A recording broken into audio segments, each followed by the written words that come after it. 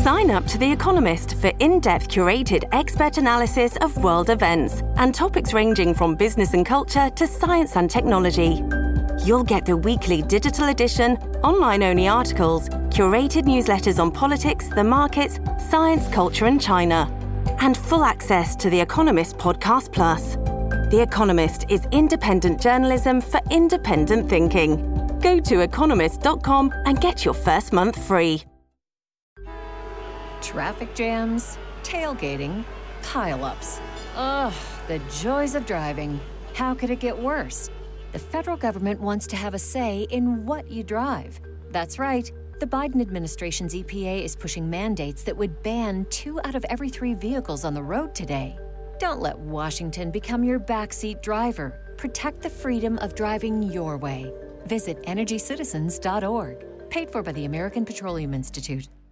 Are you concerned about equality and fair treatment for African Americans? Do you believe in a future where our communities are safe from both crime and over-policing? President Biden's administration is making major decisions, and we need your voice to be heard. The proposed ban on menthol cigarettes is in its final stages of approval, and Black and brown law enforcement executives have said it could have dire unintended consequences for African Americans. The clock is ticking. Call President Biden at 202-456-1414 and ask him to stop this proposed menthol rule. The ban on menthol could lead to an illicit market and increased crime in our communities. Call President Biden and demand that he halt the ban on menthol until there's a review of the investigative findings. Let's make sure that over-policing and racial profiling come to an end. Call President Biden at 202-456-1414. Tell him to stop targeting African Americans with a menthol ban. Time is running out. This message is paid for by Alliance for Fair and Equitable Policy. The views expressed in the following program are those of the participants and do not necessarily reflect the views of Saga 960 AM or its management. Richard!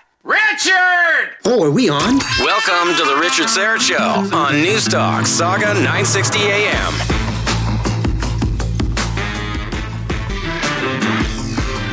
I've made a lot of mistakes. I've been wrong many times, but I'm beginning to think I'm right about this. The mainstream media is not your friend. The culture is not your friend. The government is not your friend. Big business is not your friend. They are operating collegiately in unison to create a set of systems that are beneficial to them and disadvantage you. There you go. Russell Brand.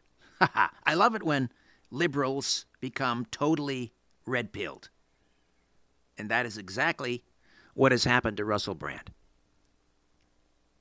He's a very talented performer and comedian. He's totally awake now. Totally awake. Not woke, awake. Big difference. Same thing happening to my producer is asking for more volume. How's that? All right. Same thing happened to Trevor Noah and Bill Maher. And it's great to see. All right, welcome to Radio Free Canada, news, notes, and opinions for Monday, March 21st in the year of our Lord, 2022. This is Maskless Monday. I'm not going to get too excited. My boys were excited to be able to go to school today and enter the school without a mask. This is their second year of high school. This was the first time they were able to see their teachers' faces and the faces of their classmates. Some of them anyway. Sadly, many of the teachers chose to wear a mask, and by their estimates, half of the students chose to wear a mask, which is their right, of course. And incidentally, I hope those of you who took your mask off today showed more kindness and understanding to those who've decided to wear a mask than many of the mask wearers showed to those of you who chose not to wear a mask these last 2 years. Did that make any sense? So I'm not celebrating Maskless Monday. I'm not thankful or appreciative to the Ford government. That would like being in an abusive relationship and thanking the abuser for stopping the abuse. Just as I won't be thanking gropey blackface the Prime Minister or his creepy Minister of Transportation when they finally get around to rescinding all remaining federal COVID mandates. Think about it.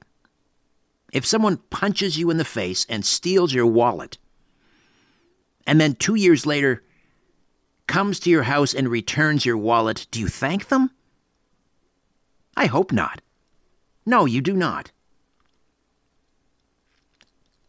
This is interesting if true, and I'm looking for the audio. I don't have confirmation on this, but I'm looking for the audio. Haven't found it yet. I'm seeing reports that Ukrainian President Volodymyr Zelensky did an interview with CNN in which he admitted that the U.S. State Department told him Ukraine would not become a member of NATO, would not become a member of NATO, but he was instructed to speak and act as if it were a distinct possibility.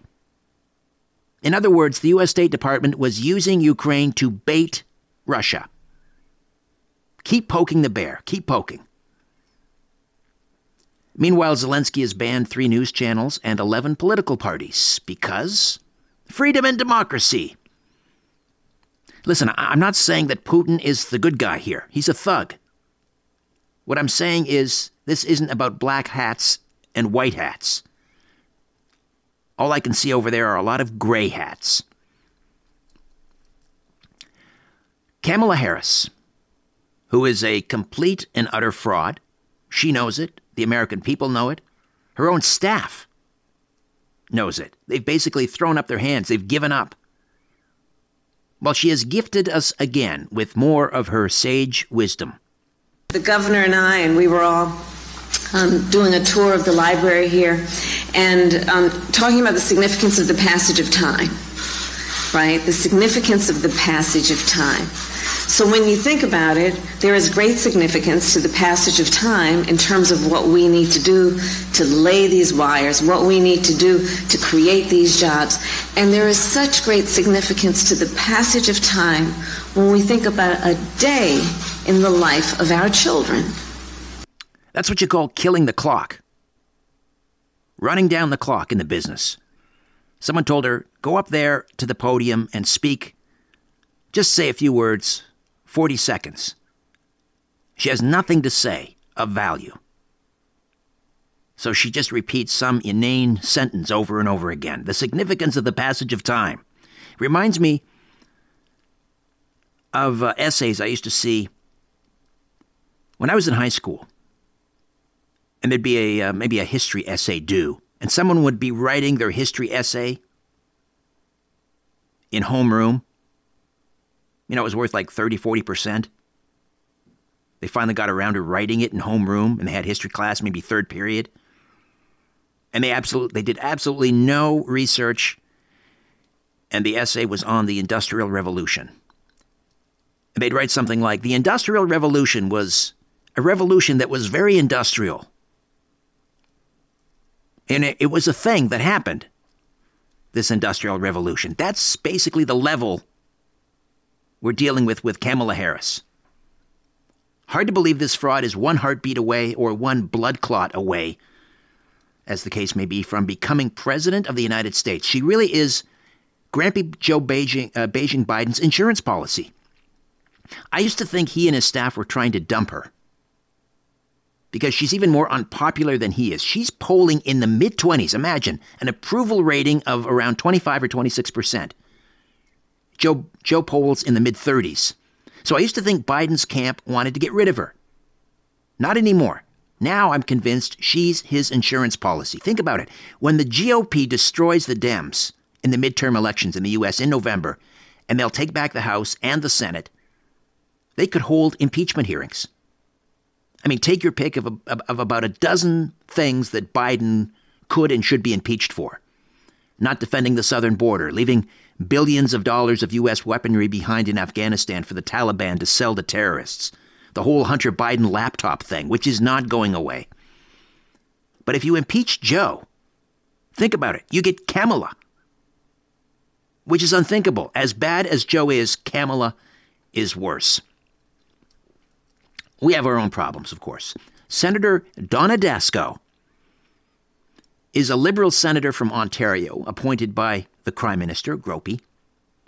Here's what she tweeted on Saturday during the freedom protests in Toronto this past weekend. She tweets, "These loud marches today in downtown Toronto remind me of the occupiers of Ottawa that I saw last month, against vaccine mandates, against Chinese communists, against the World Economic Forum, anti-Trudeau, demanding freedom and more." That's right, Senator Dasko. You tell them. How dare these protesters protest the communist Chinese? How dare they demand freedom? Can you believe it? She's an actual senator. Which means we can't get rid of her until she's 75 years old. This is what I mean when I said last week that this country is run by everyone I used to hate in high school. Senator Dasko thinks there's a problem with people demanding freedom. There's a problem with people protesting against the genocidal regime of communist China. So the United States of America has a complete fraud as a vice president in Kamala Harris, and we have Senator Donna Dasko. All right, we have another busy show for you today. U.S. Army Lieutenant Colonel retired Robert L. McGinnis will be here. A couple of items I want to talk about. Bob just wrote another piece for FoxNews.com. 4 ways Ukraine could defeat Russia. And also, there's some rumblings that the Russian military and the financial elite over there are plotting to overthrow Putin. We'll get Bob's take on that.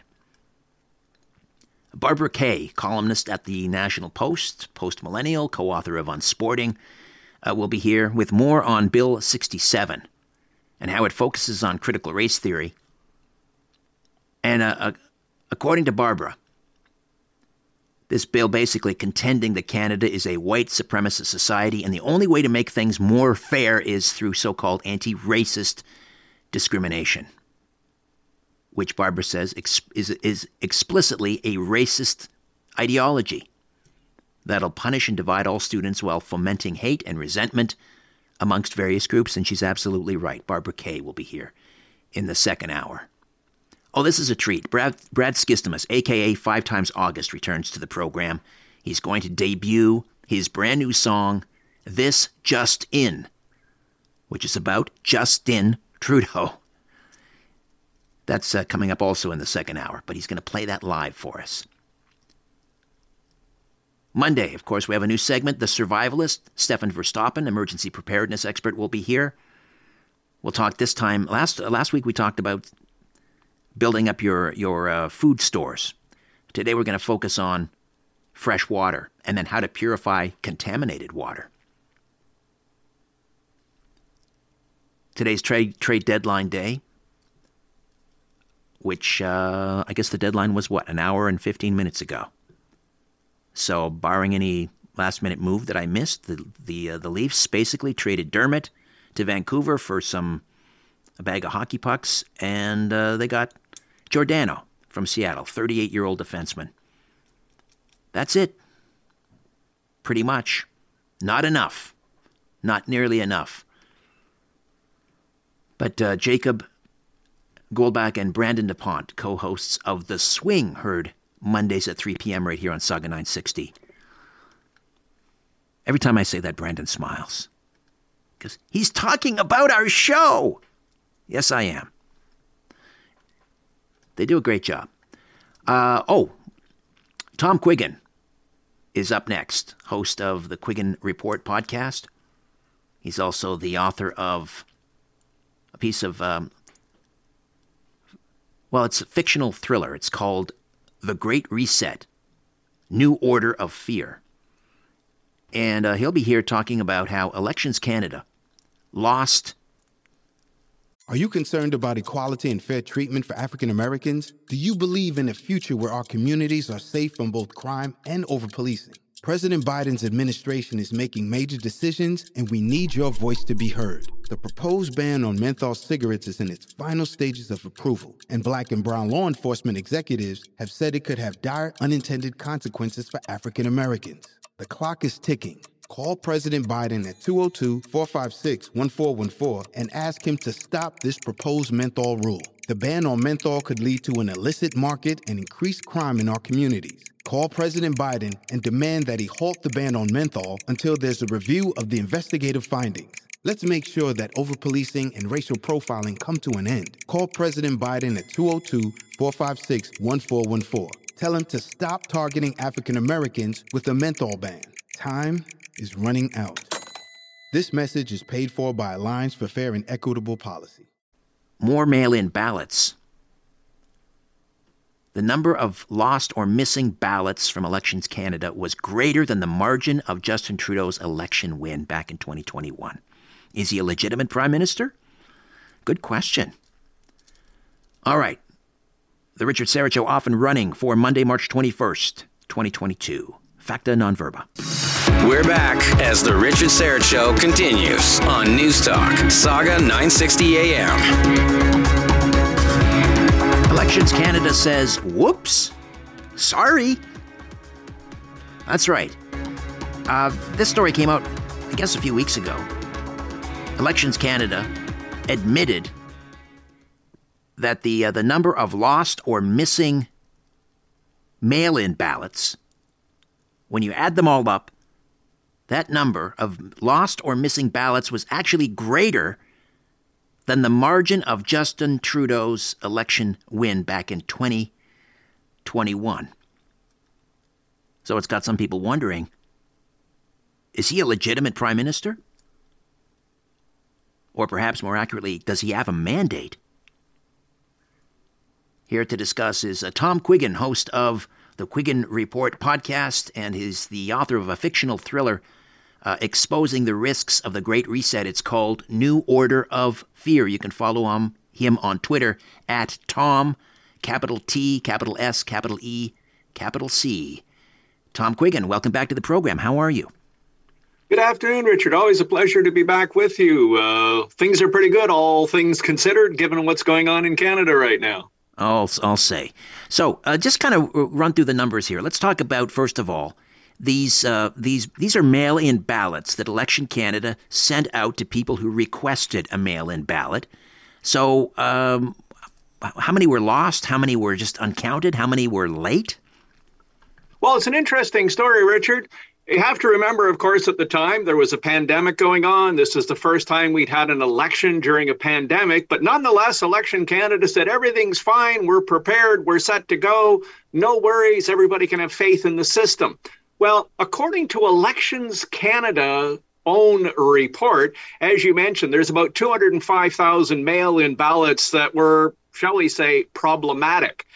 Not the least of which were 118,000 of those ballots that were only sent out on September 13th for a September 20th election. Now, these ballots are sent out from Ottawa, so they have to make their way to Corner Brook, Newfoundland, or Victoria, BC, or up to the Yukon, or wherever. And they have to get out there, get marked, and get back in what's effectively 6 business days in order to get in under the wire. And you have to ask, what were they doing leaving that part of the process that late for that many ballots? Now, on top of that, there was another little problem which they identified. Some 1,500 ballots were found in a commercial mailroom, not a Post-Canada mailroom, but a commercial mailroom in Mississauga for the Mississauga-Streetsville riding. And they were found late. Too late to be counted. And of course, they were outside of the control of Elections Canada, so it's not clear, who had control of them. So that's kind of an issue. So all told, there were 205,000 ballots sent out that either didn't come back at all or they got back too late to be counted. So some people say, well, hey, if they didn't come back, that's the fault of the person that, asked for the ballot and didn't return it. But let's be real. If you're sitting out there in Corner Brook, Newfoundland, or, Kicking Horse Pass or something like that, you get a ballot given to you, or it shows up in your mailbox on September 18th or September, 19th or something, full well it's not going to make it back to Ottawa on time. So there's a real disconnect here. And as you mentioned, the critical issue here is this isn't like a 0.1% and you go, wow, who cares? The reality is the margin of victory of the Conservatives over the Liberals in order to get that minority government position was 190,000 votes. Now, here's kind of, to me, there's a couple of really serious issues here. I was an election supervisor in Bosnia way back in 1998 after having served in the military there a couple of times. Fascinating experience to see how an election can be run in a contested country where they've just finished with a war and there's still violence in the street. We were able to smell tear gas and Birchko as we were going through there because they were still, gassing rioters and stuff like that. But we ran an election there with the OECD with pencils, paper, candles, and a bunch of guys driving vehicles. And after I left Bosnia, I had the weirdest feeling that this election, no matter how badly contested it was, no matter violent it was, the results of the election probably reflected the will of the people. And you say, you know what? That's a good thing. But now, if you look around, there's a couple of real problems. One of them is if there's a computer involved in the election process, then the potential for fraud is extremely high. And if you want to know if election officials are lying to you, wait until they say, oh, our computer system is secure. It can't be hacked. Of course, that's an absolute lie. Any computer system can be hacked. The other problem, and this is the increasing problem in Canada, is mail-in ballots are an invitation to fraud, and that's the end of the discussion. For example, if you have a riding, doesn't matter where, Mississauga or New Brunswick somewhere, it doesn't matter, and that riding is going to be very close. It could be a few dozen or 100 votes could change the outcome of that seat. And if you allow mail-in ballots to be counted, as we did here in Canada, the day after, well, the temptation for someone to slide an extra 100 ballots in there is incredibly high, and the process to check that is incredibly low. So at a time in Canada when people are losing faith in government, they're losing faith in the police, they're losing faith in the police forces, they're losing faith in much of the mainstream media, we need to ensure that Elections Canada not only maintains its standards, but in fact, it should be, it should be better than bad. It should be gooder than good, to abuse the English language there a bit.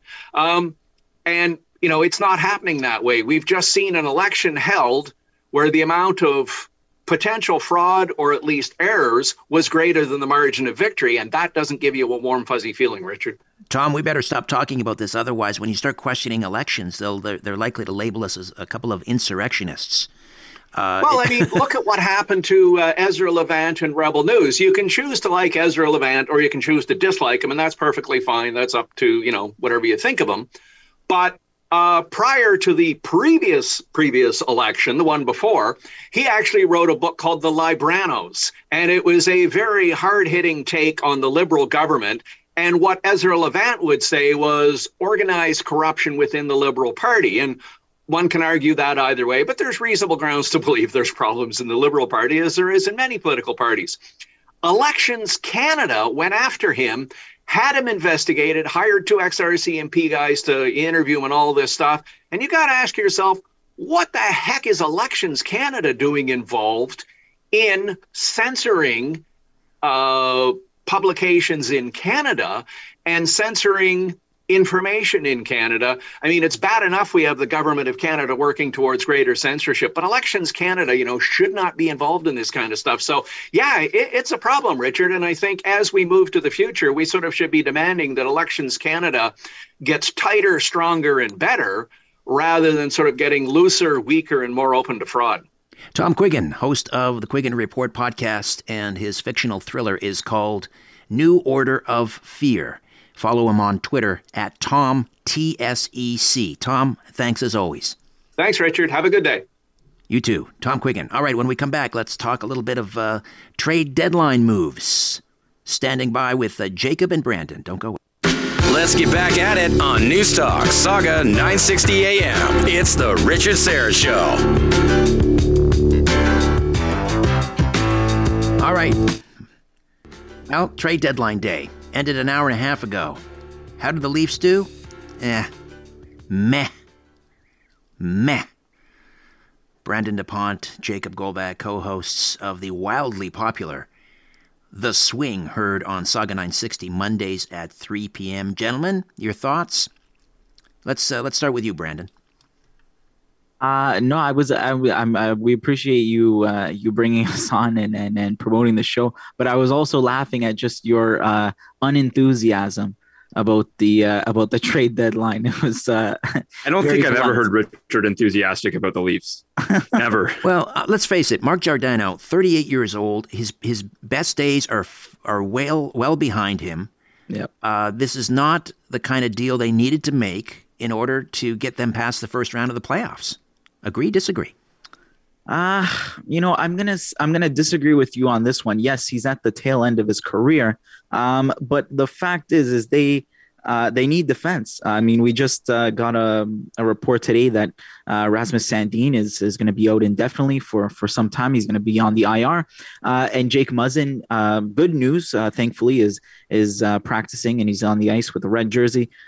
So sooner or later, he'll be getting in some contact. But as of the moment, they're a little bit slim in terms of defensemen. And I think Mark Giordano can't hurt them at all. I think he's a great veteran present, former Norris Trophy winner. Again, former is the key word there. But obviously not a high-scoring defenseman. Definitely, he's, I believe, 38 years old, if not mistaken. So like you said, yes, at the tail end of his career, but adds a lot of experience.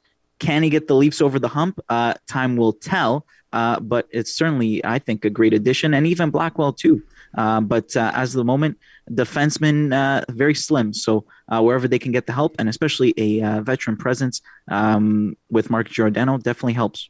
Well, it would have been a great addition had they put the other pieces of this puzzle together, which they were unable to do because of cap considerations and so forth. But all on its own, I just don't think it adds up to enough. Jacob. Well, let's keep in mind, first of all, Richard, the price that other teams have had to pay for premium defensemen. You had Ben Sherrod. Montreal was able to get a first-round pick for Ben Sherrod. Giordano's a far better defenseman than Sherrod. We also saw Hampus Lindholm recently get moved to the Boston Bruins. They had to give up a first, 2 seconds, and some prospects to get him. I agree with you that Giordano is past his prime, but we have to keep in mind, as Brandon said, in his best days, he was a Norris winning defenseman. He was one of the better defensemen in the OHL. And while he's lost a step or two in terms of speed. Are you concerned about equality and fair treatment for African Americans? Do you believe in a future where our communities are safe from both crime and over-policing? President Biden's administration is making major decisions, and we need your voice to be heard. The proposed ban on menthol cigarettes is in its final stages of approval, and Black and brown law enforcement executives have said it could have dire unintended consequences for African Americans. The clock is ticking. Call President Biden at 202-456-1414 and ask him to stop this proposed menthol rule. The ban on menthol could lead to an illicit market and increased crime in our communities. Call President Biden and demand that he halt the ban on menthol until there's a review of the investigative findings. Let's make sure that over-policing and racial profiling come to an end. Call President Biden at 202-456-1414. Tell him to stop targeting African Americans with a menthol ban. Time is running out. This message is paid for by Alliance for Fair and Equitable Policy. It's what he brings in the defensive zone, as well as the playoff experience that he has. He's a very calming presence back on that D-line. That is something I think that I can't emphasize enough that the Leafs have really not had. You look at a guy like Morgan Rielly, who I think is their best defenseman overall. He is more so known for his offensive game. Giordano is that veteran, really calming presence that I think they've missed for most of the year, especially with Jake Muzzin having lost his step, but also, being hurt right now. Giordano's a really big add for them. Well, yeah, we don't know which Muzzin we're getting back after consecutive concussions. It's clearly he's lost a couple of steps on his game this year. So which Jake Muzzin are we getting back? And then again, yeah, I agree that Giordano has had a wonderful career and could help them. I don't know that he's going to do. He's not first power play unit. He's not first penalty killing unit. He could eat up some minutes. You're right, intangibles. He'll bring leadership, but they still have no grit. They still, they're getting run out of the rink. They're getting clobbered on the ice. They do not throw the body at all, and they're not built for playoff hockey yet again. They didn't address any of those needs as far as I can see. And Marc-Andre Fleury goes to Minnesota. They took half the cap. What did they give up for Fleury? I think with a little creative bookkeeping, they could have gotten Marc-Andre Fleury and, I don't know, maybe a less expensive defenseman who can throw the body.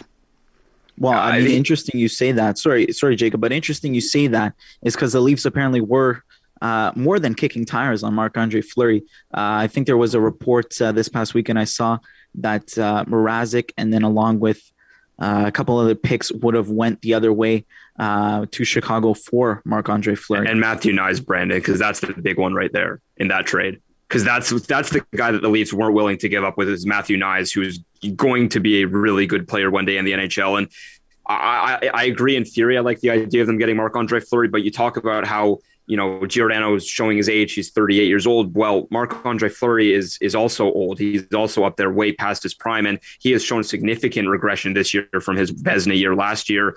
And goaltending, again, I've said it on the show, goaltending when you get to the playoffs, it's kind of random. Having to give up significant assets, a guy like Matthew Nyes potentially for a goaltender who, if he comes into the playoff game, if he comes into a playoff series cold, is going to be a big negative to your team. That's a lot to give up for just such a big question mark. Whereas Giordano, he'll be able to play solid top 4 minutes to you for you, and they didn't have to give up a whole lot to get him. Well, we'll see. I'm looking at an early exit again for the Leafs. First round against Tampa. Maybe they'll go 5-6 at the outside. Sorry to be so negative. That's my prediction. That's my prediction. Gentlemen, Tampa might win a third straight cup. So there you go. All right. Brandon DuPont, Jacob Goldback, co-hosts of The Swing, heard Mondays at 3 p.m. right here on the mighty Saga 960. Thank you, gentlemen. Thank you. Thanks, Richard. All right. When we come back, the survivalist, Stefan Verstappen, will tell us how to store fresh water and how to purify contaminated water. Stay with us. You're listening to The Richard Syrett Show on News Talk Saga 960 AM. Welcome back. Week 2 of a brand new segment we're calling The Survivalist. Always hope for the best, but prepare for the worst. So many things happening these days, so much uncertainty in the world, the potential for massive supply disruptions, cyber attacks, EMP events, you name it. Never a better time like right now to start thinking about how you would prepare for a massive power outage, empty store shelves. What are you going to do? How are you going to survive? How are you going to protect your family? Stefan Verstappen is an emergency preparedness survival expert, a martial artist, and he's got a brand new online course called The Complete Guide to Forming Communities. Everything you need to take your freedom into your own hands, create mutual aid, support, and surviving the coming collapse. Stefan, welcome back. How are you? I'm doing good, Richard. How are you doing? Very well. So last week we talked about food and how to build up your food stores and 6-month, 1-year food supply for your family. We also need to talk about fresh water. Because, people think, well, I turn on the tap. There's plenty of water. But if the electricity goes out, people forget the water filtration systems in a major city are dependent on electricity. So once the power goes out, the fresh water is going to stop running unless you've got a well, I suppose. So what do we do to ensure we have enough fresh water? Well, we need to plan, and also we need to understand the importance of fresh water. We are spoiled beyond belief that we can just turn a tap and get fresh water coming through the tap. This is very rare in history. And throughout history, waterborne diseases is probably responsible for the majority of deaths throughout history. I mean, you get sick when you drink bad water and it will kill you. And throughout history, tens of billions of people have died from drinking water. It's one of the reasons why the ancient Greeks and Romans drank so much wine.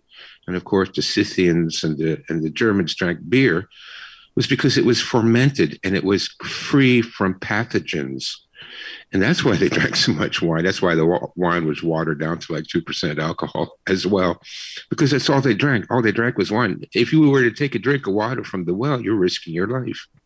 So we are spoiled. We take water for granted. But in the situation where the grid goes down. And again, one of the things we're planning for is the grid going down. And that could be for any number of reasons, whether it's hackers or an EMP pulse, an electromagnetic pulse, whether it's a solar EMP pulse that shuts down the grid, or whether it's just incompetence or a vicious winter ice storm. It can take down the grid for weeks, if not months. We've all lived through this, or here in Canada, many parts of Canada has lived months without hydro because of a storm. So there's many reasons why this would go down. And so we plan for it to go down because, again, we take the approach of the classical Stoic. The Stoics have what they call negative imagination, and that is, what's the worst thing that can happen? Now, this is contra to all the New Age movement philosophy of always thinking positively. Well, yeah, thinking positively is nice, but a Stoic thinks about what's the worst thing that can happen and what can I do if it does happen? So we're thinking the worst case scenario. Richard, when I'm talking to you, this is not just, in case we're inconvenienced. No, this is going to be the power goes down. Now you have no water. Everybody needs minimum of 6 liters of water a day to maintain proper health and nourishment. And if the taps no longer produce water, where are you going to get it from? Okay, so we have a number of different strategies we can employ. The first strategy is to store fresh water right now. So what I do is, because I got cats, everybody knows I got the Poos cats, and I have to buy kitty litter, and they come in these plastic jugs. What I do is I take those plastic jugs after I'm done with the kitty litter.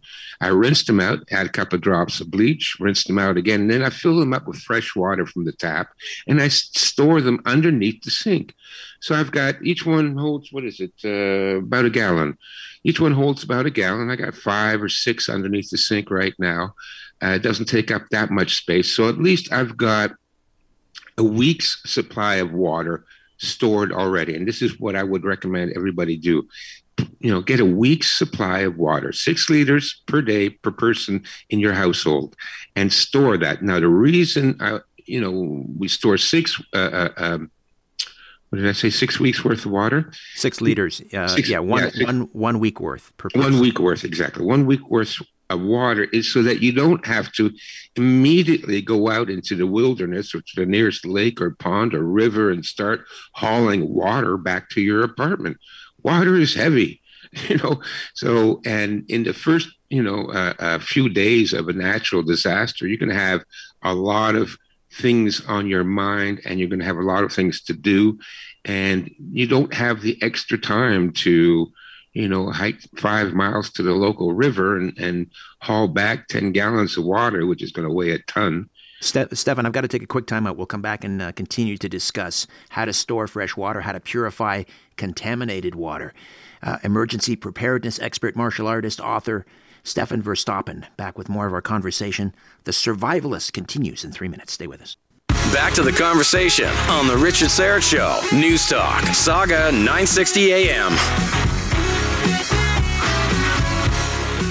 Stefan Verstappen is with us, emergency preparedness expert, and he joins us every Monday at this time as we discuss strategies for, preparing for the worst. Of course, you hope for the best, but you should always prepare for the worst. And we're talking about fresh water.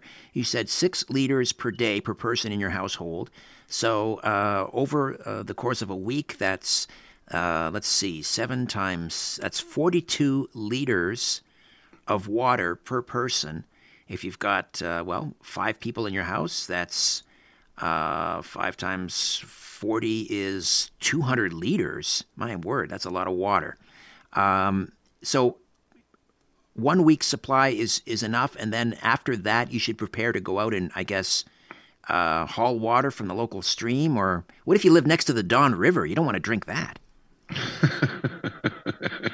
You don't want to fish in the Don River either. No, but there are strategies. Even if you live next to the Don River, there's still ways of purifying that. So as you can see, storing water becomes problematic right away because you need so much of it. And to store it, basically, get some glass bottles and some vinyl jars, jugs, and add a couple of drops of chlorine to each one before you seal it up. And that will will help to kill any bacteria or pathogens in the water, and will keep it, from growing anything, and store that underneath the sink. But like you said, if you've got 5 people in your house and you want a week's worth of water, I don't think you have enough room under the sink. If you own a house, it's different. I had a client in Arizona, and he brought in a 500-gallon tank that he, put underneath in the garage, which is what you would have to do if you lived in Arizona, because there is no water. There's nowhere to go. But we have lots of options here in the Northeast. In Canada, there's, you can scarcely go a mile without crossing a river or a pond or a lake. So now your next strategy is going to be, try and store as much water as you can. All right, great. If it can last 3 days a week, that's perfect, because like I said, it's just to give you breathing room, because you're, dealing with a crisis situation. You don't want to right away start to try and figure out how to purify water and where to go get it. So it gives you, 3 days, a week's worth of breathing room. For me, it's easy to store a week's worth of water because it's just me and the cats. But if you're a family, it's going to be a problem. So now your next strategy is going to be a plan. How will we get water after a week? And you're probably going to have to go to a local river or a pond. So now we get into water purification. And you need to have that equipment now. You better get ready for that equipment now. Now, there's 2 dangers from water that you get out of the river and the creek. The number one is the pathogens.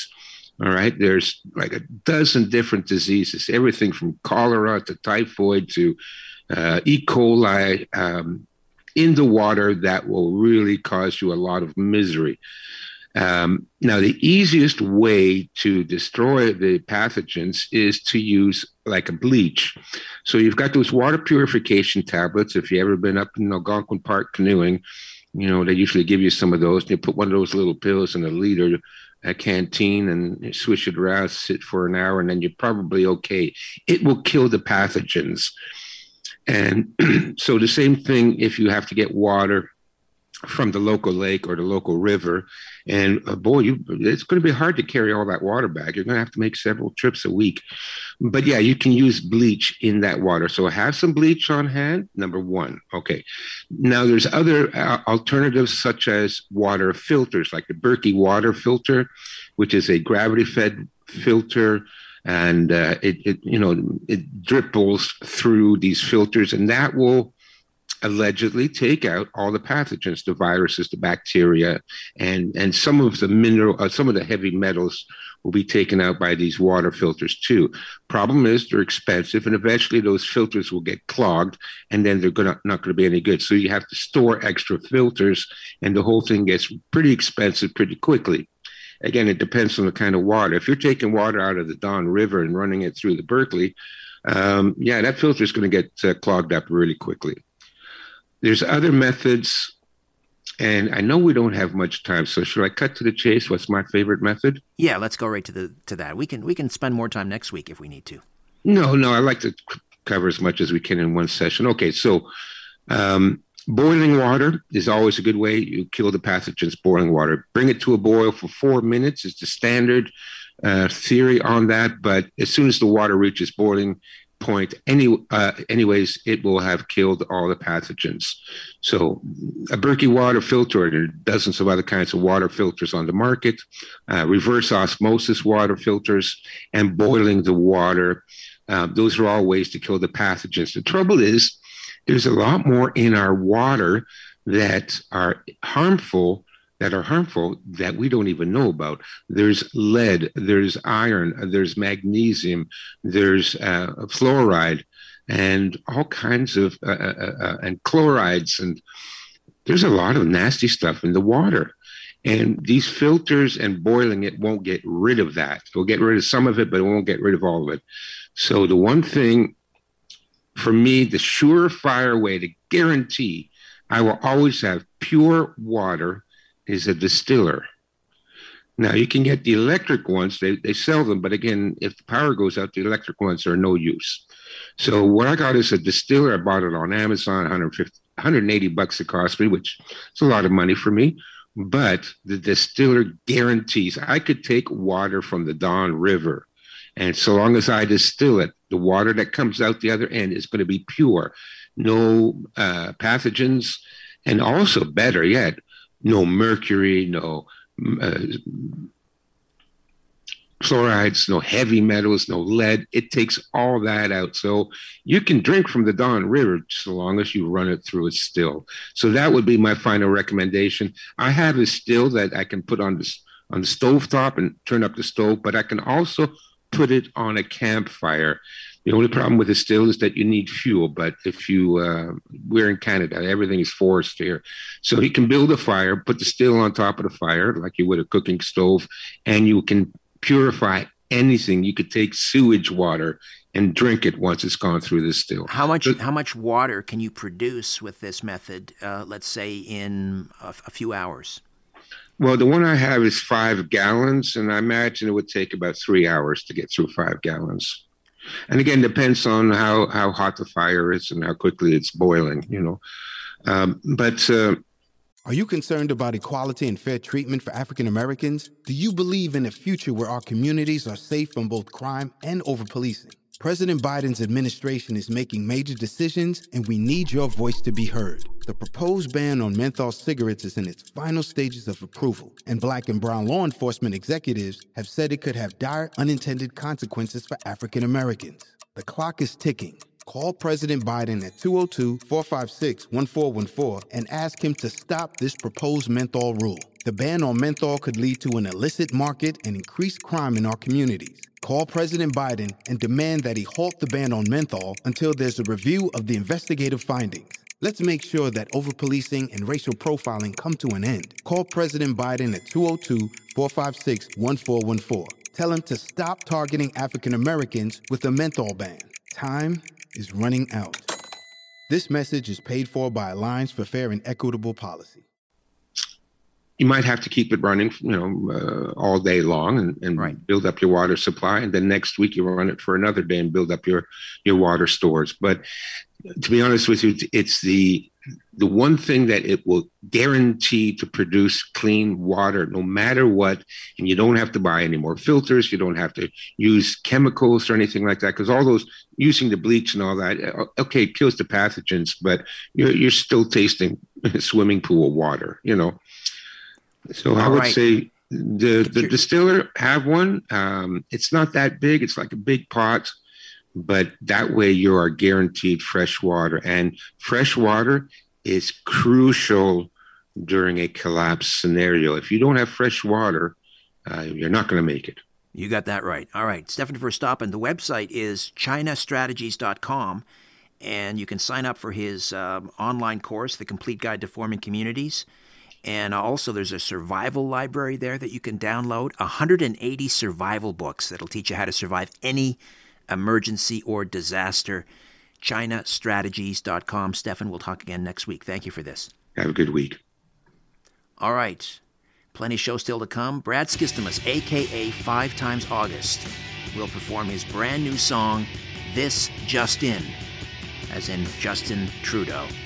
Also, Barbara Kay from the National Post and the Post Millennial will be here to talk about Bill 67, of course, critical race theory, and some heroes and villains as well. Lieutenant Colonel Robert McGinnis, U.S. Army retired. We'll talk about Russia-Ukraine. Stay with us.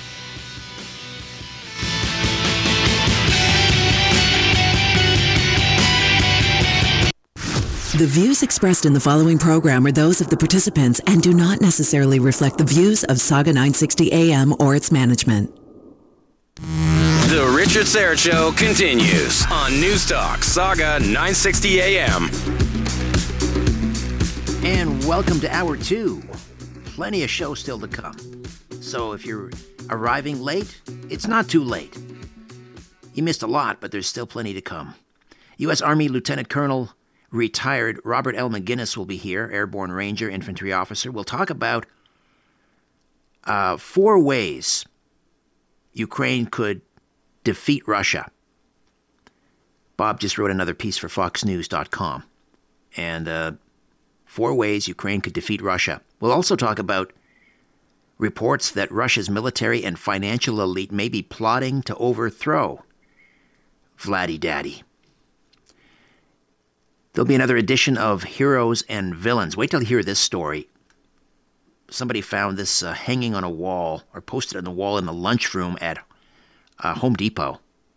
More woke nonsense. I'll share those details with you during Heroes and Villains. And Barbara Kay, columnist at the National Post, Epoch Times, the Western Standard, co-author of Unsporting, How Transactivism and Science Denial Are Destroying Sport, will be here. We'll talk more about Bill 67. I'm not letting it go. We're going to keep hammering away at this appalling piece of proposed legislation that was proposed by a radical NDP MPP. It focuses on critical race theory in the schools. And what's important to keep in mind, Barbara Kay says, is that equity, which is all over this bill. People see the word equity in the bill, and they say, oh, that's good. Who could be against equity? Who could be against anti-racism? It's a wolf in sheep's clothing. And equity is the opposite of equality, as Barbara Kay will explain. But first, you're in for a treat. He's done it again, folks. 5 times August, singer-songwriter from Dallas, Texas, is here.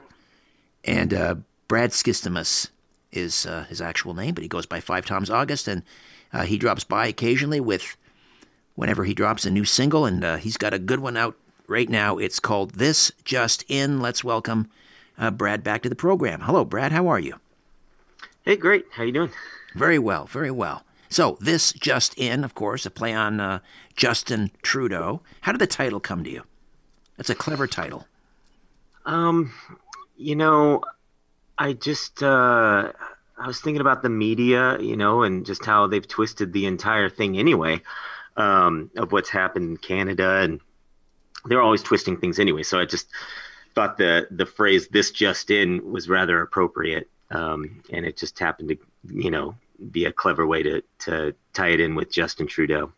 So in Canada, we have this inferiority complex. We think that nobody's paying attention to us, but now people are paying attention to us for all the wrong reasons. What was it down there in Texas that was sort of the tipping point for you, and you decided, okay, you've been writing all of these incredible protest songs. Now you're going to write one about our prime minister. What was it? Well, I was watching the convoy happen up there in Ottawa, and I was just fascinated by the entire just the event, because everybody there had a phone. Everybody was sharing these incredible clips of just really beautiful moments of harmonious moments, people dancing in the streets and kids with bounce houses and stuff. And no matter what the people who were there were sharing online, the media would twist it and make it out to be a bad situation. And on top of that, you have the leader of the country just bail, that just left all those people, didn't even bother talking to them. And it's just infuriating to see, because the first line of the song is "This just in, another liar on the news." It's just another one, just another one, not just in Canada. We've got our own, in America, these leaders that are just not interested in, telling us the truth about what's happening, not interested in what our problems are, on the day to day.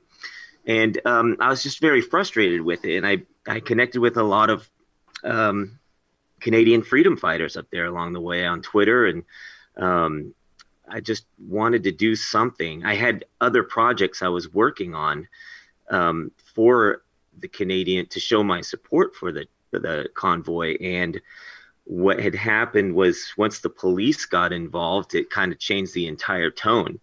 And so I had to sort of leave those other projects behind. And then I circled back around to it a week later or so with a fresh mindset. And this song came about. All right. And you can perform it for us now? Sure. Fantastic. This is Bradley James Skistimas, a.k.a. 5 times August, who hails from Dallas, Texas, performing his brand new single, This Just In.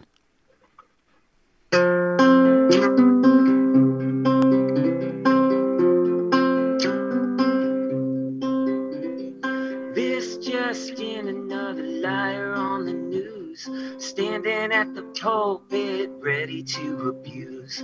This just in, another coward in control, scared by the sound, so he hides in a hole. He'll call on the guards to trample the crowd, 'cause the louder they get, they silence his power. Shame, blame, no matter what they say, don't let the bastard get to you. He's gonna try to shut us down, but we'll stand our ground. Hey, this just in, he'll lose.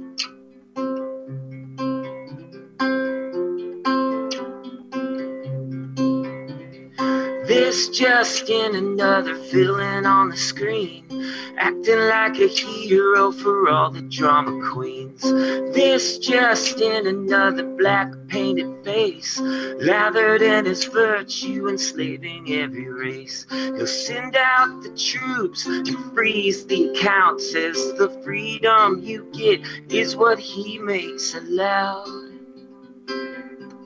Shame, blame, no matter what they say, don't let the bastard get to you. He's gonna try to shut us down, but we'll stand our ground. Hey, this just in, he'll lose.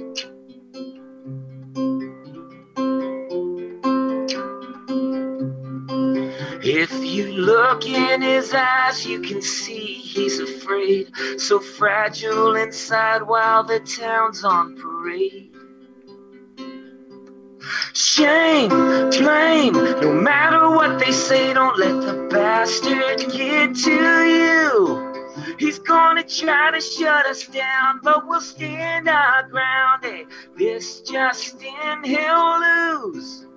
No, he'll never shut us down, 'cause we'll stand our ground. Hey, this just in, you lose. Wow, you did it again. 5 times August, a.k.a. Brad James Skistimas. And how do we purchase the song, Brad? You can find it on Amazon, Apple Music, Spotify, Bandcamp. It's actually climbing the charts on Amazon right now. It's the #1 singer-songwriter new release, which is fantastic to see. So your support, buying these tracks and shoving them through the mainstream outlets is extremely important. I think it says a lot, and it's been floating up and down the Apple charts as well. So check it out. This just in, and I'm guessing that if our Prime Minister Justin Trudeau were to hear this song, he would probably think it's a tribute or something. This guy has no self-awareness, zero self-awareness. There's a tremendous video as well. You do the videos yourself. People, where can they see the video and the song? Yeah, the video's on YouTube right now, and it's racked up quite a bit of views in the first couple of days. It crossed 60,000 views, which is incredible. But if you're not a fan of YouTube, it's on Rumble and BitChute and Odyssey and Gab and all the other ones that you can go to online. And what are you hearing about the song? Do you have any detractors out there who are trying to defend Trudeau? Hard to imagine, but there may be a few. Every now and then, I'll get 1 or 2 comments on YouTube from somebody calling it a propaganda song or something like that, or a psyop, which is funny. Just a guy in my bedroom recording songs and putting these videos together, but yeah, it's a government psyop. Right. But no, the feedback's been incredible, and especially it was important to me to from my Canadian fan base, that I struck the right tone with them, and they've really been connecting with it, and that means a lot to me too. Well, it means a lot to me, and I know many of our listeners, that you put this single out there. This just in, available at Apple and Amazon, and check out the YouTube or the video on YouTube and Rumble. What's your YouTube channel, Brad? It's youtube.com/5 times August. All right. Congratulations and thanks, and hope to talk again soon. Keep them coming. We need them. Keep them coming. No plans to stop, and thank you so much. Appreciate it. Bradley James Skistimas, a.k.a. 5 times August again. The song is This Just In. All right, when we come back, equity is the opposite of equality, and it has no place in our schools. Barbara Kay from the National Post and the Epoch Times and the Western Standard is next. Stay with us. Welcome back to the Richard Syrett Show on News Talk, Saga 960 AM. We're going to talk about Bill 67 every single day, if need be, until this appallingly bad piece of proposed legislation is designated to the dustbin of history. It was introduced by NDP MPP Laura May Lindo and passed first reading and passed second reading almost unanimously. The lone holdout was New Blue MPP Belinda Carahalios. She voted against it. Bill 67, racial equity in the education system.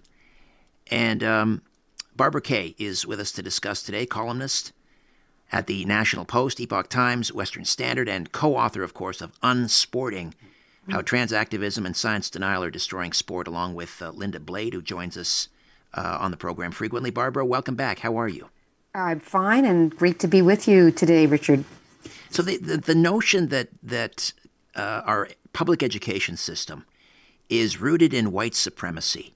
I don't recall Laura May Lindo, who brought this private member's bill forward, offering up any advice. I mean, in order to propose legislation, to have a law, you need to have, if you're going to have a solution, you need to have a problem. When was it decided that our public education system is rooted in white supremacy? I didn't see any evidence for that. There is no evidence for that, and that is one of the tactics that you find with theorists, is that they begin with the theory that there is systemic this or systemic that, and that's supposed to be taken as a given, and they take it as a given. This critical race theory is borrowed from the United States, where at least there is a history of systemic racism that they can point to. Their notion there is that there was systemic racism and it has never stopped, and it continues, and it's always going to continue because whiteness is a kind of original sin in which racism is inherent. So at least in the United States, the background is slavery. Yes, this was a nation that was systemically racist. And many of their laws, even after the Civil War, you can point to as, yes, systemically racist. But they've come a long way since. That's not the issue for Canada, since we never had that kind of a past or a racist history. So it's taken for granted that wherever white people dominate a culture, or in a culture in any nation founded by people of European or Western provenance that are white, you're going to have a problem of systemic racism. It's just, that's a belief. That's a belief. So you're right. There's no evidence, but that doesn't mean very much to theorists. The second issue if you're going to propose a law, shouldn't you make certain that there aren't already laws that are in place that can address any of the issues you're bringing up in the new law? So if we have racist teachers, I mean, isn't there a mechanism already in place to fire them? Yes. There is no teacher in the education system today that would dream of issuing a racist statement, behaving in a racist way. Quite the opposite. They come out of teachers' college so programmed to believe that we live in a racist society that they are breaking their necks to prove how very anti-racist they are. So no, we don't have to worry about the teachers being racist at all. What we have to worry about is the theory that says even if you don't see racist activity, even if you don't see racist behavior, even if you don't hear racist speech, the real problem is that this could be a subconscious, that people are subconsciously racist. And this, in Bill 67, is written in, whether the racism is conscious or subconscious. That's a real weasel word, because how do you prove that you're not racist? Say, Richard, when did you stop beating your wife? It's the exact hey, I never beat my wife, ha ha ha. The fact that you say that means that you would have liked to beat your wife, or you have been. I mean, there's no defense for an accusation of subconscious hatred or a wish to be violent or any of that. So once you're deciding what's in people's mind for them, and of course, the only test for your subconscious racism is the statement of somebody who says they have been offended by you. It might have been they didn't like the expression on your face. They didn't like the joke you made. You didn't, whatever. The arbiter, according to this bill, of whether or not you are racist is the offense taken by the person. And of course, they don't have to give any evidence. They just have to say, I'm offended. Well, okay, then you're a racist. This is a very pernicious this is the kind of thinking that we associate with totalitarian societies. Absolutely. Barbara Kay is with us, columnist at the National Post, the Epoch Times, Western Standard, co-author of Unsporting. We'll take a timeout, come back, and continue to discuss Bill 67, racial equity in the education system. Equity, that's the word we're going to drill down on. What does it mean? What does it have to do with equality? We'll find out. Stay with us. The Bull Session continues on The Richard Syrett Show. News Talk, Saga 960 AM. Well, I've been racking my brain for over a week trying to figure out why the so-called conservative party in this province, the Progressive Conservatives, would vote for Bill 67, racial equity in the education system. The bill is only 6 pages long. It's very easily digestible. It's not filled with a lot of legalese. It's very easy to comprehend. And when you read it, I mean, it's apparent that it's an odious, sinister, corrosive piece of legislation, or proposed legislation, Bill 67. Barbara Kay is with us, columnist at the National Post, Epoch Times, Western Standard, co-author of Unsporting. Is it the word equity, do you think, that the MPPs are getting caught up on? They think, well, how could I be against equity, or how could I be against anti-racism? Is that what's driving this, do you think? Yes, it is, precisely. When you see the word equity, you see the theory behind it. You understand what you're reading. When they saw the word equity, they actually, in their minds, transposed it to equality, because the two words have they have 3 letters in common, and they sound like, yeah, equity, equality. Well, yeah, it's probably the same thing, but it isn't. Equity has a very specific meaning. It has nothing to do with what we consider to be equality of rights, equality under the law, equality of human beings as individuals, with the same rights, blah, blah, blah. Equity has a very specific meaning. It is a Marxist theory. It's a Marxist idea. And it proposes that instead of having equality of opportunity, which is what conservatives or classic liberals believe in, it proposes that all identity groups that are in the oppression class, people of color, trans people, gays, lesbians, all those minority people who have been historically disadvantaged, these people, if they do not... Are you concerned about equality and fair treatment for African Americans? Do you believe in a future where our communities are safe from both crime and over-policing? President Biden's administration is making major decisions, and we need your voice to be heard. The proposed ban on menthol cigarettes is in its final stages of approval, and Black and brown law enforcement executives have said it could have dire unintended consequences for African Americans. The clock is ticking. Call President Biden at 202-456-1414 and ask him to stop this proposed menthol rule. The ban on menthol could lead to an illicit market and increased crime in our communities. Call President Biden and demand that he halt the ban on menthol until there's a review of the investigative findings. Let's make sure that over-policing and racial profiling come to an end. Call President Biden at 202-456-1414. Tell him to stop targeting African Americans with a menthol ban. Time is running out. This message is paid for by Alliance for Fair and Equitable Policy.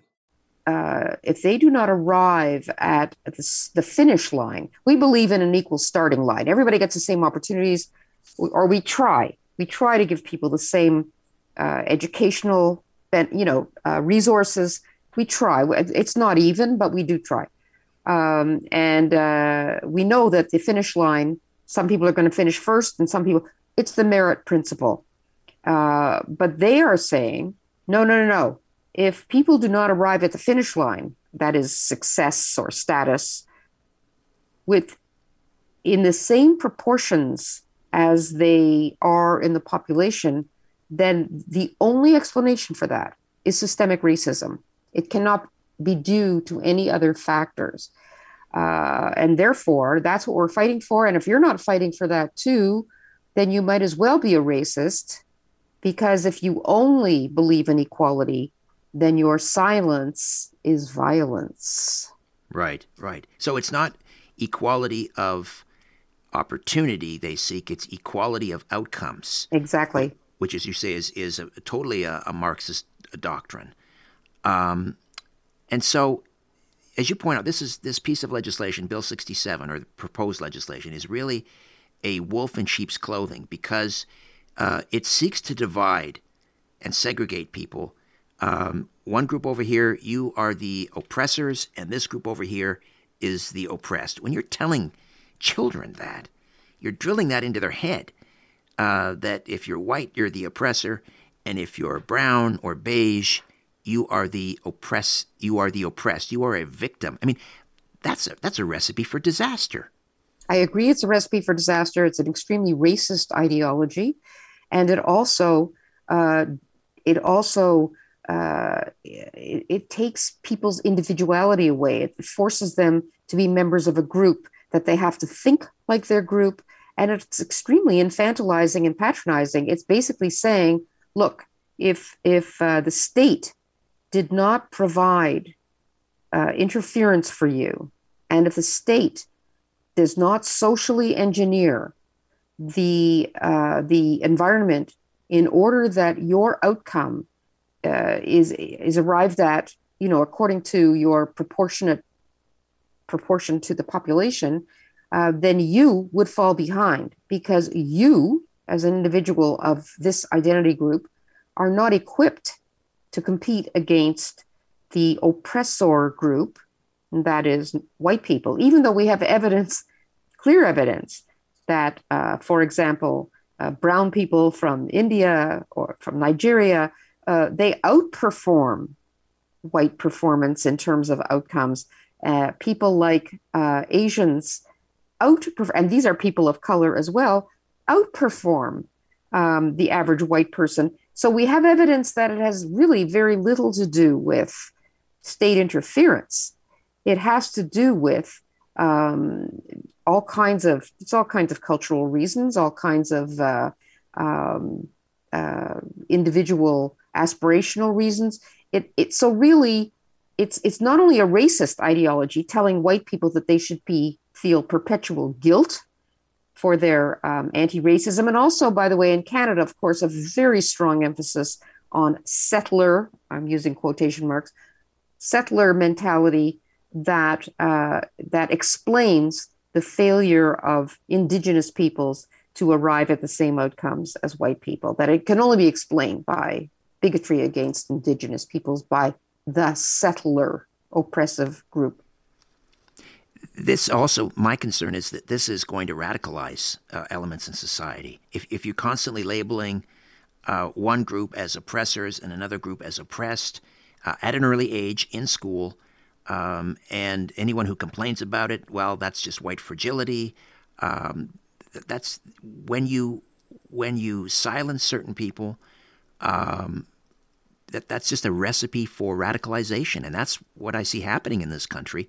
And this Bill 67 is only going to exacerbate that. We can sign the petition at stopwoke.ca. Stopwoke.ca. There's a petition there that'll be delivered at the Queen's Park or at the Ontario legislature, and I think that's happening within the next few days or weeks. I believe Belinda Karahalios, the MPP from New Blue, will be presenting that. And again, I encourage people to go to stopwoke.ca, sign the petition to stop Bill 67.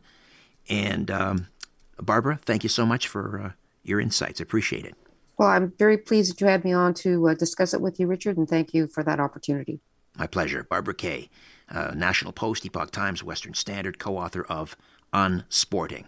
All right, when we come back, a little heroes and villains. Stay with us. Just having a little chinwag on the Richard Syrett Show. News Talk, Saga 960 AM. You either die a hero or you live long enough to see yourself become the villain. Heroes and villains. All right. It's been a while since we've done a heroes and villains. And, well, no hero today. Today's villain, Home Depot. So, someone who works at Home Depot found this on the lunchroom wall at their local Home Depot and posted it on social media. Home Depot, leading practices, this document is called. Again, this was found, I guess, on the billboard in the lunchroom at Home Depot. So this is Home Depot policy. Leading practices, unpacking privilege. And they begin with a definition of privilege. A noun, a special benefit or advantage that may be earned or unearned.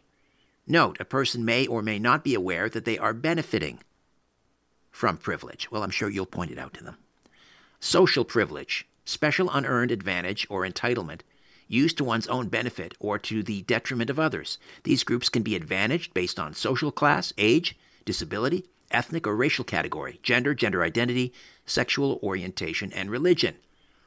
Here we go. White privilege. Societal privileges that benefit white people beyond what is commonly experienced by people of color under the same social, political, and economic circumstances. All right, so what does privilege look like? Again, this is the Home Depot, their leading practices document. What does privilege look like?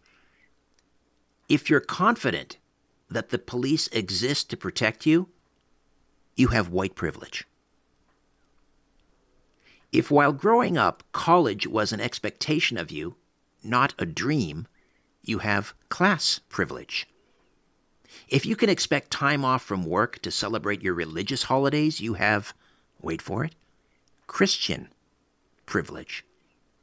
If you can use public bathrooms without stares, fear, or anxiety, you have cisgender privilege. Right, unless, of course, you're a member of the University of Pennsylvania's women's swim team and you're in the bathroom or you're in the shower naked and your teammate, Leah Thomas, who is a man, is allowed to wander into your shower fully naked and shower next to you. Wouldn't you feel anxiety as a woman? Does that mean that Leah Thomas has transgender privilege? No. We can't have that. Carrying on, what privilege looks like. Again, this is the Home Depot leading practices document. If you don't have to worry about how to get into a store, you have able-bodied privilege. If you don't have to explain that your spouse is of the same gender, you have heterosexual privilege. If you don't have to think about it, it's a privilege. Check your privilege. And here are the categories: white, male, class, Christian, cisgender, able-bodied, heterosexual. So, to recap, if you're a Christian, white, able-bodied, heterosexual man, check your privilege. Again, this is found at the lunchroom. Now let me see, what else do they have at the lunchroom? Oh, a little cartoon talking about white privilege. I don't know if I can zoom in on that to read it. So there's a little cartoon talking about white privilege, why it's uncomfortable. Oh, here they are, talking about why it's uncomfortable to talk about white privilege. So now they're talking down, if you're white, the word white creates discomfort, especially when individuals are not used to being defined or described by their race. When people hear the word privilege, they feel like it suggests they have never struggled. White privilege does not mean your life has not been hard. It simply means that the color of your skin is not one of the reasons that makes it harder. When you feel uncomfortable talking about white privilege, here are some questions to ask yourself. All right, so you shouldn't feel uncomfortable, but if you do, you have to examine yourself. Why does this unsettle me? How does this lens change my understanding of racial dynamics? How can my unease help reveal the assumptions I've been making? Is it possible that because I am white, there are some racial dynamics that I can't see? Am I willing to consider that possibility? If I'm not willing to do so, why not? How do you feel about shopping at Home Depot, folks? Unpacking privilege. White, Christian, able-bodied, heterosexual men. I don't know, lots of different home hardware stores to choose from. Something to consider. All right, when we come back, are the Russian military brass and the financial elite in Russia plotting to overthrow Putin? Also, 4 ways Ukraine could in fact defeat Russia. U.S. Army Lieutenant Colonel retired Robert L. McGinnis joins us next. Stay with us. Let's rejoin the conversation on The Richard Syrett Show on News Talk, Saga 960 AM. All right, welcome back. Feb 24th. I believe that's the date Russia invaded Ukraine. And I'm sure that Vladimir Putin was pretty confident that that special military operation, as he called it, would be mopped up in a few days. He would oust Zelensky's government, install a puppet regime, and pull back. Maybe leave a few occupying forces just to be sure. But it hasn't worked out that well for Putin. It hasn't worked out that way at all. And Lieutenant Colonel Robert McGinnis has penned a new piece at foxnews.com, an opinion piece, describing 4 ways that Ukraine could actually defeat Russia. Bob is a Army Ranger and infantry officer with service in 4 infantry divisions on 3 continents. He's the author of Give Me Liberty, Not Marxism, The Deeper State, Alliance of Evil, and Progressive Evil. Bob, welcome back. How are you? I'm doing well, Richard. Thanks for having me. So let's talk about some of the 4 ways that Ukraine could defeat Russia. Now, when you say defeat, sometimes in this type of scenario, a draw is as good as a victory, right? Absolutely. And certainly a draw in the first case would be that the Russians say, okay, enough. We've taken enough losses in terms of infrastructure or vehicles, personnel. We're going to go back. But, we're going to extract a cost. Perhaps we'll require, the Ukrainians in exchange to have a new election, to maybe modify their constitution, and we'll declare the independence of Donetsk and Luhansk in the east, and we'll probably throw in for good measure the city they just destroyed in the southeast, connecting Crimea with the Russian mainland. And so that's a possibility, not the one that obviously I favor. What I'm concerned about, Richard, is that we're seeing some very significant actions by the Russians. They're digging in, which means they're going into the defense. They've called up reserves, which means they don't have enough people to do the job. And of course, they've called in the Belarus government and their military to join the fight. Those are all significant changes. But, I still believe that it's possible for Ukraine to win. You also lay out a scenario where the Russians could win. They could divvy up Ukraine, install a puppet government. However, ultimately, that would still be a loss for Russia, kind of a Pyrrhic victory. Well, it would be much like what happened in Afghanistan, Richard. They went in early 80s and left in 89, primarily because they just knew that there was no winning ultimately in changing the direction of Afghanistan. I think the insurgency that would mushroom from a continued destruction of Ukraine by the Russians would be really a shot in the foot for Putin. Ultimately, he'd be in that engagement for years to come, and it would probably be, written on his headstone when he dies that he created this dismal situation by which his country was dragged into a long-term insurgency in Eastern Europe. And of course, he created a new Iron Curtain and a Cold War between the West and the East. That's a real possibility. That Ukraine is filled with weapons, and they're coming in every day, and the carnage is undeniable. The third scenario would see Western intervention in the fight. Are we talking about like a no-fly zone? Are we talking about NATO troops on the ground?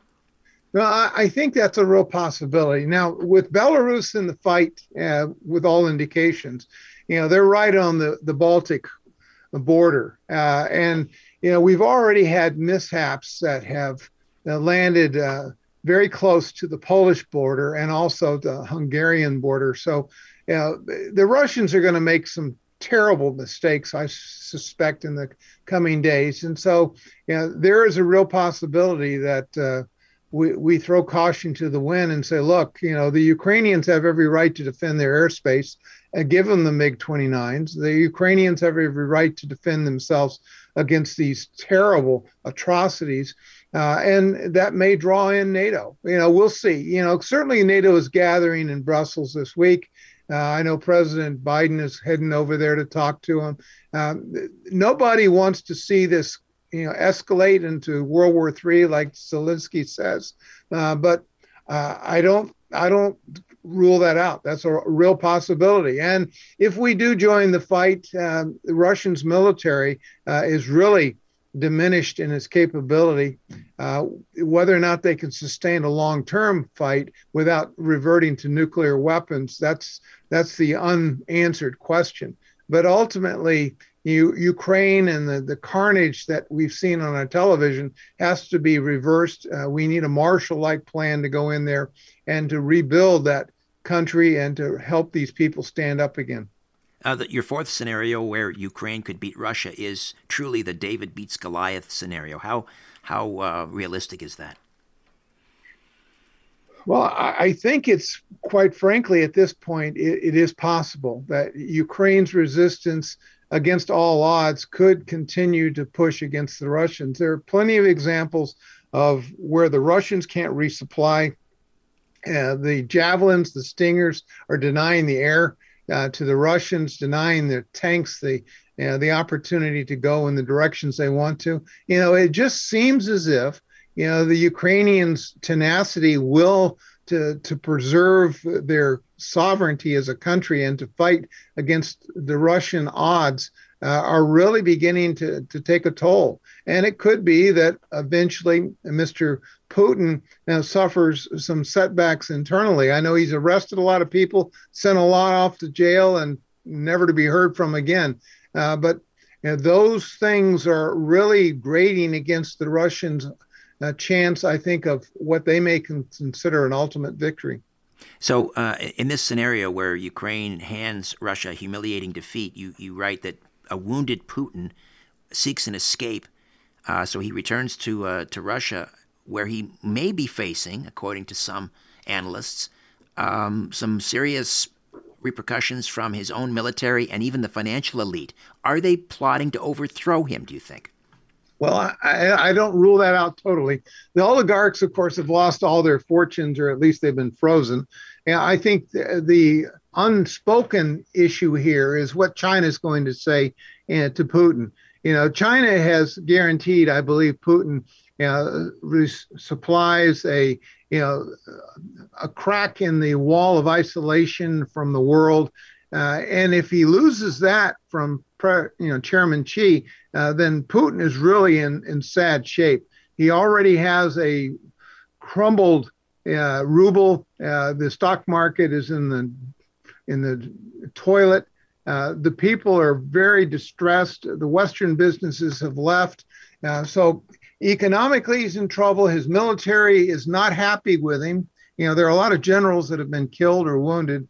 And then, of course, the conscripts. The moms of these individual sons that are not going to return are really beginning to rabble-rouse across that country. So you've got a host of issues here that are going to be very, very tough for Mr. Putin to deal with long term. U.S. Army Lieutenant Colonel retired Robert L. McGinnis, author of Give Me Liberty, Not Marxism, The Deeper State, Alliance of Evil and Progressive Evil, all available at Amazon. Bob, thank you as always. Thank you, Richard. All right, that's it for me. My thanks to Jody, Jacob, Brandon, and Declan. I'll be back tomorrow to do it all over again, God willing. Be well, find joy, hold fast, be kind but push back. I'll speak with you tomorrow at 4. Don't be late. Until then, I remain unbowed, unbent, unbroken.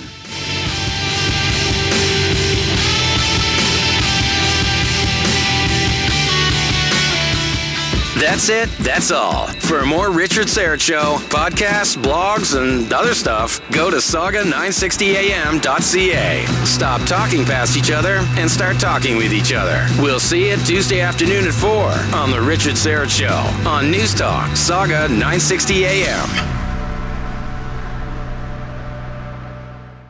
Are you concerned about equality and fair treatment for African Americans? Do you believe in a future where our communities are safe from both crime and over-policing? President Biden's administration is making major decisions, and we need your voice to be heard. The proposed ban on menthol cigarettes is in its final stages of approval, and Black and brown law enforcement executives have said it could have dire unintended consequences for African Americans. The clock is ticking. Call President Biden at 202-456-1414 and ask him to stop this proposed menthol rule. The ban on menthol could lead to an illicit market and increased crime in our communities. Call President Biden and demand that he halt the ban on menthol until there's a review of the investigative findings.